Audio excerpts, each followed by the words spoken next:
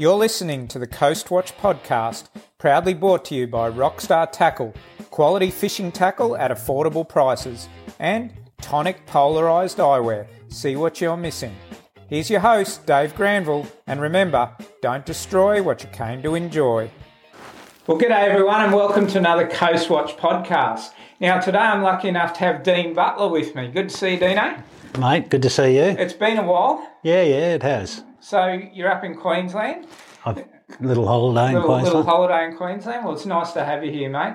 So for those at home that may or may not know Dean Butler, I suppose at the end of the day, where do you think your claim to fame is, mate? Is it fishing journalism? Is that where most people would know you from, or? I think, fishing journalism, I guess. It's honestly... If they're as old as me, anyway. How old are you? Well, I'm nearly 50. Yeah, that's old, eh?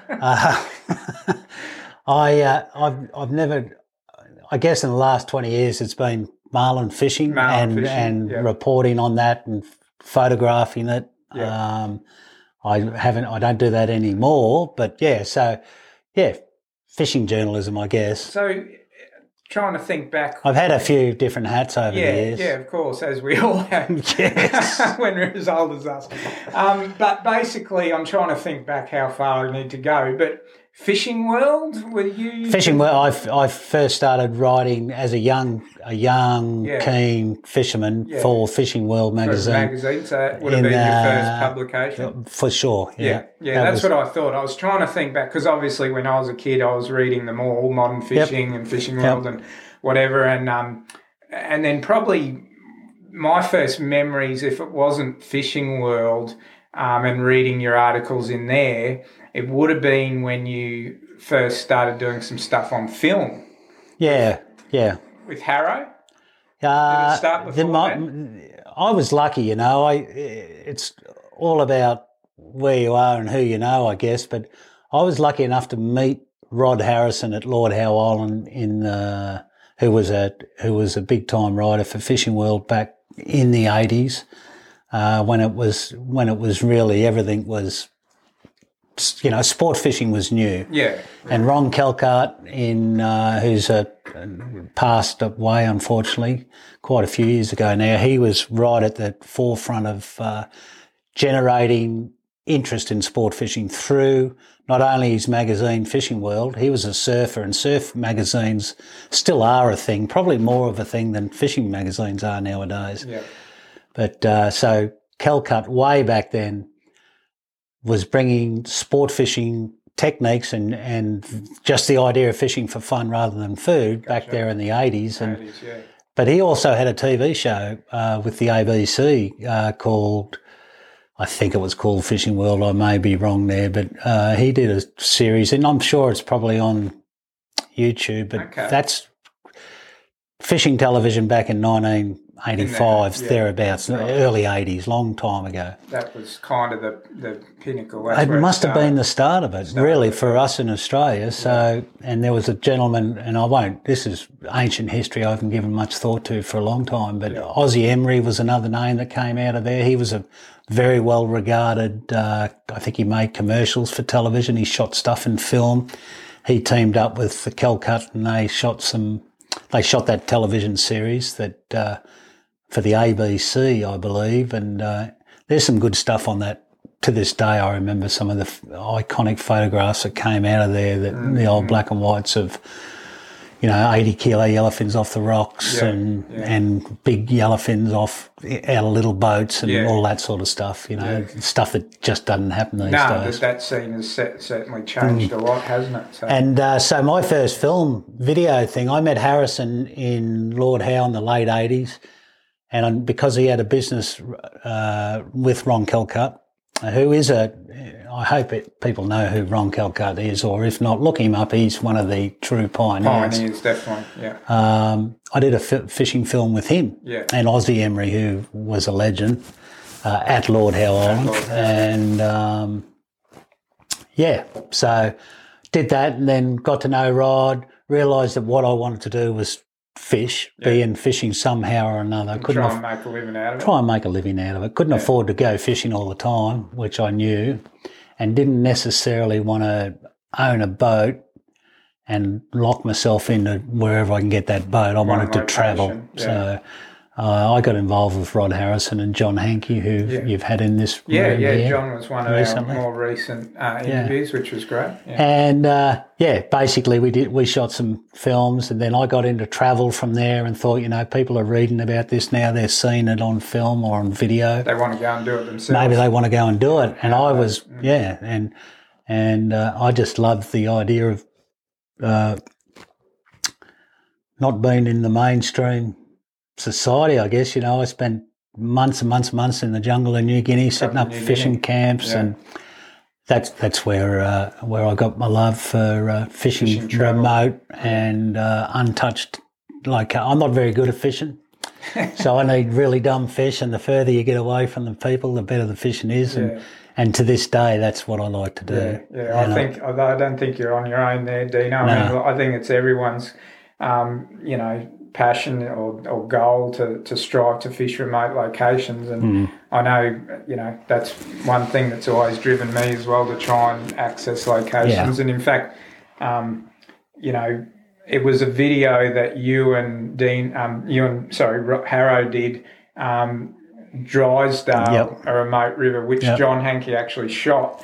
And when I was a teenager, like, I literally, wore the tape out on that VHS I remember you saying that. And, I just begged and begged my dad till he gave up and took me to the Drysdale, because I just wanted to stand on those same rocks at the Barra Patches as I'd seen Dino and Harrow, and thinking I need to be there. And I got there, and, it was the trip of a lifetime, and I must have only been 17 or something then, but I remember it, like it was yesterday. Same.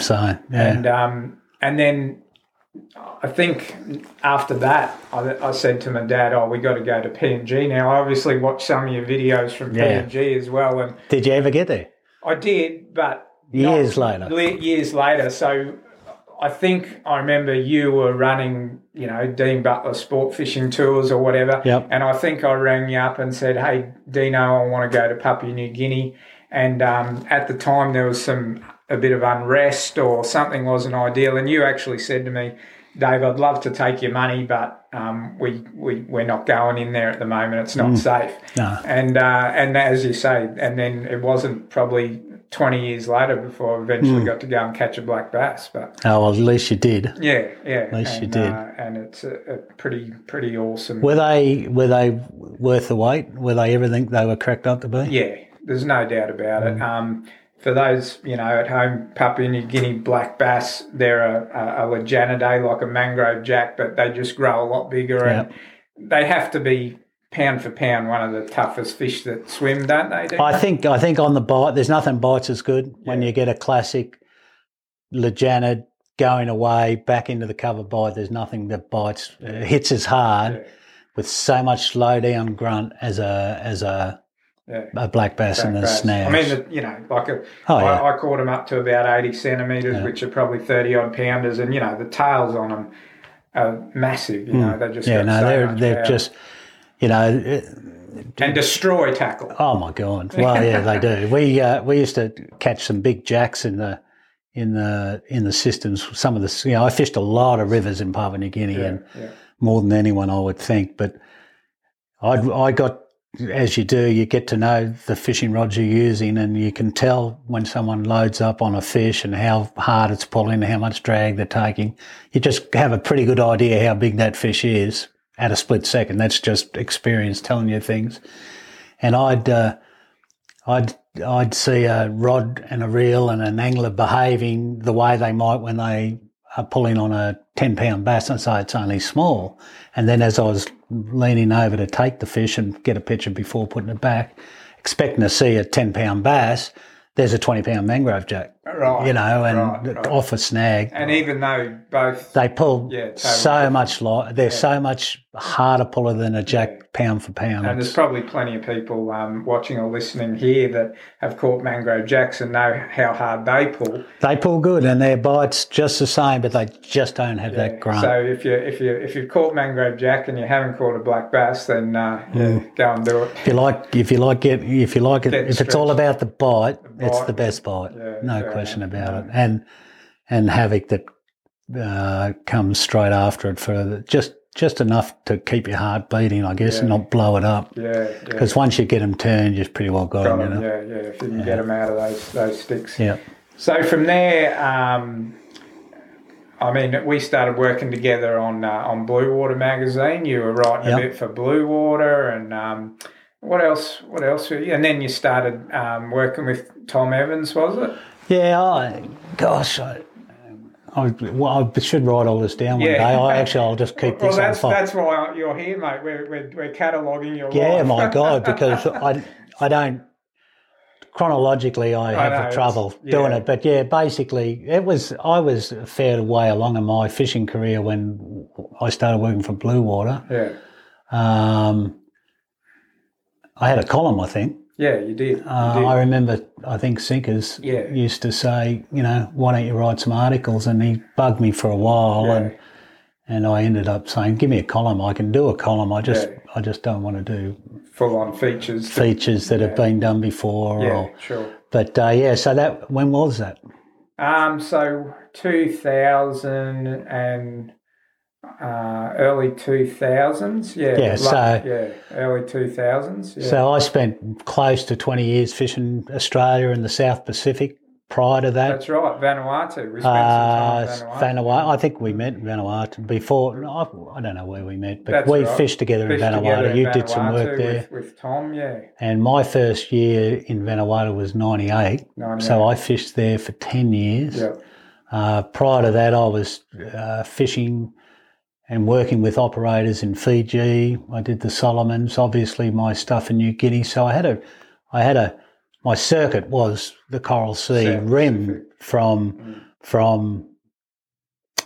I hadn't started fishing Port Stephens till the late 90s, but from Port Stephens up the east coast to Cairns, I used to do quite a little bit of stuff, and I didn't do full seasons in Cairns, but I'd take clients who had special interests like fly fishing or light tackle. Yeah. And then I had my New Guinea stuff, and I did explorations into the Solomons, and I fished most of Vanuatu over that 10-year period. I ultimately ended up fishing in New Zealand. So I got to know that area, which is I think about that often, and it's probably a subject that you could spend a lot of time on, but as you get to know a fishing area, it gets smaller, Yeah. And I'm off track here a little bit, but what after all of my years fishing around, that Coral Sea rim from Bermagui to New Zealand and all fishing places, that's become my area, and it's got quite small. And when I think about seasons and fisheries and how I've watched fishing seasons, good ones, bad ones, and ones go away, it's a fairly small area to me to think about that overall country that we're talking about. But I've gone off subject there a little bit. But and the only other thing I'll say on that, just thinking back, is those early days, the Drysdale, the Papua New Guinea stuff, just looking at maps and saying, I want to go here, I want to go there. Yeah. I wonder what it's like. There's no Google, there's no internet, but there's no one to ask because no one's been anyway, even if you could get them. Yeah. That's what I basically got addicted to. For sure. And unfortunately, it's pretty hard nowadays to find somewhere that hasn't been touched. It's hard. Yeah, really hard. So, you talk about good old days, and that's a bit of a shame, but that's just how life is and how the world is nowadays. But because when you rocked up in PNG, like nothing, you literally would have been driving a boat down a river and seeing people that have probably never seen them all the time. And how were you received? At the start, it was always good. Yeah. They were scared. Yeah. Especially the kids, and I met 16-year-old kids who'd never seen a white face. Yeah. But and they were untouched. They were like the jungles and the river systems they lived off and lived around and lived in. Yeah. They were totally untouched and they were totally unspoiled. And I know that just by me having a fishing camp in a location for 4 or 5 months with all sorts of people coming in, clients from different parts of Australia with different jobs and all of that, we changed the people just by doing that. Yeah, right. You know, when a Malaysian logging company free-felled their jungle, that changes them too, and it made it different. But yeah, so it was unbelievable. I can't even begin to tell you what it was like, but you know, and just trying to work out when to go. You know, you can't do anything on the internet. I used to have to go to libraries. I used to ring universities to get rainfall figures. Gotcha. and met officers and. Yeah. You know, when does it rain on the south coast of the mainland of Papua New Guinea? When does it rain on the north coast? All of that stuff was done with a telephone and or make an appointment to go and talk down and then write it and collate it. And I guess there'd be no point turning up there with your clients in the middle of a monsoon. No, yeah. So anyway, all of that stuff. I love easy, and easy's good, but that's what we did to try and find somewhere. It was never easy. Never easy. It's still not easy, but it's harder to find somewhere that's untouched nowadays. That's the biggest problem. Yeah. But so all of that stuff I've talked about, pretty much that I sort of started leaning towards game fishing and primarily marlin fishing. And as a way to make a living. Yeah. And, you know, I just love marlin fishing, and I've got good mates to this day that I've known for over 35 years that are at the top of their chosen as captains around the world. Yeah. But I soon worked out that for me to sort of find my own little niche and I'm not much of a conformist. I don't like regulations or anything like that. I like to zip in and zip out with keeping everyone happy all the time when I can. But I just saw a niche for fly fishing for marlin. I had an interest for doing that. Yeah. And working with Sparrow, old Craig Denham, who I've known since he was 18, and fished with him since then. But we did a lot of fly fishing and worked out how to do that, and that pretty much took me through the first 2 decades of the 21st century. That's where I ended up. So my journalistic stuff sort of went away. I did some photography, but it was primarily taking people marlin fishing to catch them on fly. Yeah, and world records. Well, the world records quickly followed because all of a sudden we got pretty good at it. Yeah. And no one had we actually had some great fisheries too, but we just got good at it and worked out how to catch them. Yeah. So we caught me and Sparrow would have caught 20 odd records for our clients, and I continued on after me and Craig stopped fishing together to do different things, and you know I think I've 42 records that I've been involved in with various captains and places over the years. Yeah. So if you did have to go and catch a world record billfish on fly tomorrow, where would you go? Depends on the species, I suppose. Tough question. I'd go where they're snapping. Yeah, fair enough. But no, that's like, is Australia still the place? Well, certainly, without sounding like a smart ass, a lot of the records are too hard. You know, gotcha. You know, like we'd have a client on the boat catch a black marlin world record on fly. And then the next client would come in and break that record. You know, we were breaking our own records time and time again, and to the point where, for various reasons, they just got too hard. It's hard. So, but to answer your question, there's still some good black marlin records to be caught in Australia. Certainly female. If there was a female out there that wanted to pursue records, she could get her name in the book for sure, because you can get the shots you can get them in Cairns. You can probably get them off here. Yeah. You can certainly get them off Exmouth on the west, which needs its own. Exmouth's a pretty unique fishery. I think you've been there, haven't you? Yeah. But so black marlin. The thing with marlin fly fishing, personally, it's a stupid way to try and catch a marlin. It's a hard way. It's a hard way to catch them, And I think 80, 100-pound black marlin's a great target on a fly rod, and I think 150-pound striped marlin is. But trying to catch either of those two species larger than that, and most blue marlin we have swimming around Australia, it's not the tackle to catch. You can get them on, hard to catch. Well, and the difference is too, of course, with world record fishing, there's two things that not everyone may be aware of. Is obviously you've got to take the fish to get the water. You've got to kill the fish. Kill it. Yeah. And secondly, regulation IGFA fly tackle, you have to use stick gaffs. You can't use fly gaffs. Yeah. So, of course, any fish over 150 pounds, you're going to put a stick gaff into it as opposed to a flying gaff. Well, you got a bit on, haven't you? You've got a bit on, and that's why if you look at the records, there's nothing over 300 pound because you can put your boat right next to a marlin on a fly pretty quick, but then you got to deal with it right there and then. Or you do what is the common practice now is you get rid of the thing as soon as you can and just say you caught it.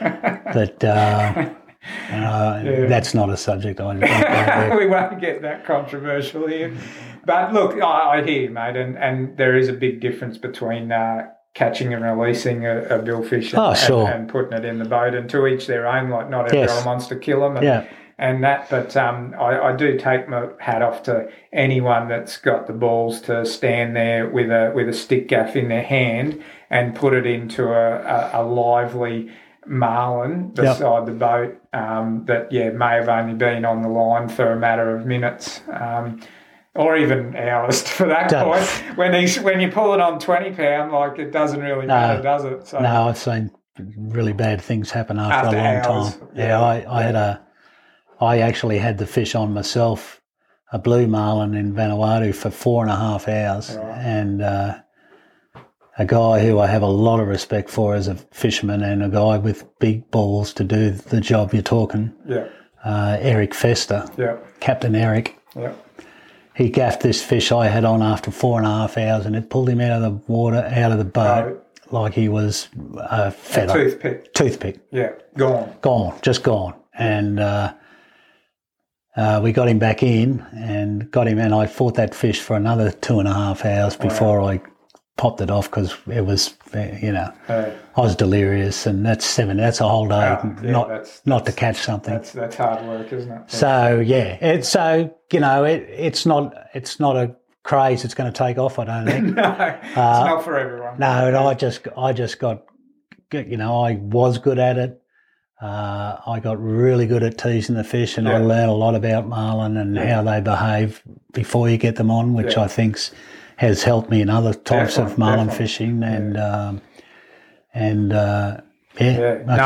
can't wait to see the next one. Exactly, we're all the same. I know for sure, like, I spent quite a lot of times sitting on a fly bridge, with you on the deck, both in Vanuatu, Bermuda. Yeah, we did. Like that. And I learnt so much about fish behaviour, watching you guys do what you do on the deck, teasing billfish for fly fishing, and what that enabled me to do is bring those techniques back and transfer them into conventional fishing. 100%. So I'm not a fly fisherman, but I tease a billfish exactly the way I learnt from you. Yeah, and you're smart. Yeah. Because I don't know too many forms of fishing like that fly fishing tease that is as intricate as that particular, how much science not science, but how much stuff we did to get the right bite. All of our stuff was revolved around finding the fish, raising the fish. Well, actually, I had nothing to do with finding the fish, of but course you got to find him before you get him up. Can tease him, But there's not many forms of fishing where you have to go through such a fire drill to get a bite. Yeah, and the thing is, the way I always looked at it was, if you can get that fish to eat a fly, which let's face it, it doesn't look anything. It doesn't like look food. anything like food. No. Why don't just do all the same procedure and then put a slimy mackerel back in front of them? It's a no-brainer. Mate, I'm flabbergasted at how many times I've shown people or had people around me that have seen all of that happen. And they still want to go and they still go put hooks in their lures. 5 hooks in their lures, yeah. It blows me away. So I always appreciated how you worked out. This is a way to catch them. I'm happy to say I'm a disciple of your church, mate, because I've never really looked at bill fishing the same way. In fact, it's been many, many years since I've put 4 lures out with hooks in them because I know that if I use the techniques that I learnt from you, that I will catch that fish. You know, not all of them. No, you'll catch over. You know, but the conversion rate. The conversion rate. I'm talking about raised fish to fish. Yeah. You know, caught, released, tagged, whatever you want to call it. There's no question about it. And I'm long gone are the days where I'll try and convince anyone of that. I don't care, but I know. And don't get me wrong, I like tone. You want to see my lure collection? Yeah, and I'm the same. I've got plenty of hooks and plenty of lures, and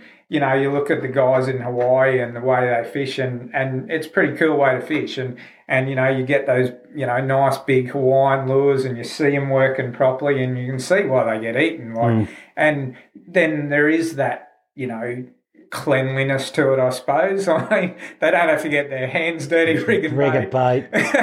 Well, truth be known, in fact, I was lucky enough to. Same deal. Was doing some fly fishing in Kona with Jason Holtz on the old Pursuit, not the new one. Yeah. We had some guys trying to catch spearfish on a fly, that's another stupid thing to try and catch on a fly, but hard to hook those little guys. Yeah. But we, because we were set up for it, and beauty of Kona is it's nothing to do. Let's go for a fish, you know. You pull out of you don't even have to run the engines over 1,000 RPM. But anyway, we went out and we switched one about 455. Got 4 or 5 bites out, and it's all about the bites. The boys love seeing those bites, but they don't see their rigger bites that good, you know. But we got 4 bites out of this fish, just teasing it back to the boat, and it's like a big day when you get 4 bites. We got 4 out of 1 and caught it. And caught it on a lure. Switched it back a lure, which is probably the best way to catch a blue marlin anyway. Yeah. Especially if you can catch them on 130 as opposed to, you know, 20-pound tippet, eh? 20, and all the marlin we're catching, that's our leader. That's your shock tip. Hard to get a decent back wrap in that. Yeah. But one thing I can say as a photographer is they do like to jump when you catch them on the fly, and quite often close to the boat. Bloody oath. Some of my best photos, again, probably with you guys, you know, getting them on fly. Even if we didn't catch them, I often got the shot before we lost it. Yeah, you definitely got some of the best teaser shots. I've like striped marlin stuff, and I still remember you've got. I'm sure it's your photo of a blue marlin, a series of shots of a blue marlin coming up on a Pakula Lumo sprocket. That was in Bermagui, and I was in the tower. Black like those sunglasses. And because I think Biggs was driving, and there was I think the boat was already out of gear, or he had come back to really slow idle, so the wake was clean. Yeah. And I was in the tower looking down, and you can see That's everything on the fishes, and it was a sequence shot as it comes up, and pretty cool stuff. Yeah. Yeah, but we should do more of that. Oh, mate. Yeah, too much work, not enough play. But, yes. So, I don't know, mate. What else now? Barras. Yeah, well, you know, as I've got so bloody old, and like my clients got really old too, you know, so I've still got 3 or 4 people that I fish with, where and whenever. Yeah. Old Tom Evans, who I ended up, I think we fished 17 years together. Wow. But I still try and get a month a year with him in Florida, tarpon fishing with the fly rod. He's still into record fishing, so COVID and other stuff has messed that up recently, and certainly made me aware that not so much for young people, but as you get older, and then the last couple of years just sort of went away. It was taken away from us with COVID and that. Yeah, for sure. you know, if you're an 80-year-old man that wants to fish a month a year and, you know, like you might only have 4 or 5 trips, he'd lost 3 of them. Wow. Yeah, when you put it that way. So it's scary, you know. Yeah. So I only fish with people I want to, and when I'm not fishing with clients, I'm fishing with mates, and that's that interest for me now is barramundi, remote locations, and fly fishing on the flats, you know. So I really enjoy permit, blue bastards, and what's the other one we chase? That big green bastard thing. What are they called? Tuskfish. Tuskies. Tuskies, yeah. My objective is to get good at doing that. Gotcha. And again, it's all about the challenge, isn't it? It's all about the challenge, but I just want to get as good at that as I can, and I know the only way to do that is to find dumb ones, which means I've got to get away from the crowds. And and always have some fresh barramundis to eat. Nice. And I'll be happy. A few mud crabs. Few mud crabs. So you've got you got a nice little boat for doing that now? Yeah, I've had for 5 or 6 years now a little 5-metre Beastmaster, built by Robbie Ferguson up in Harvey Bay, just up the road there, and it's set up for those things we just talked about, barramundi and flats fishing, pushing it around with a pole and getting in and using stealth to trick these smart fish. Yeah. And my buddy up there at Weepers, Phyllis Kirk, he's got a 5-metre boat, a Tinian, old Cairns Custom Craft, which is a bit of a freak. It's a great boat to this day. It's 20-something years old and it's a beauty. Yeah.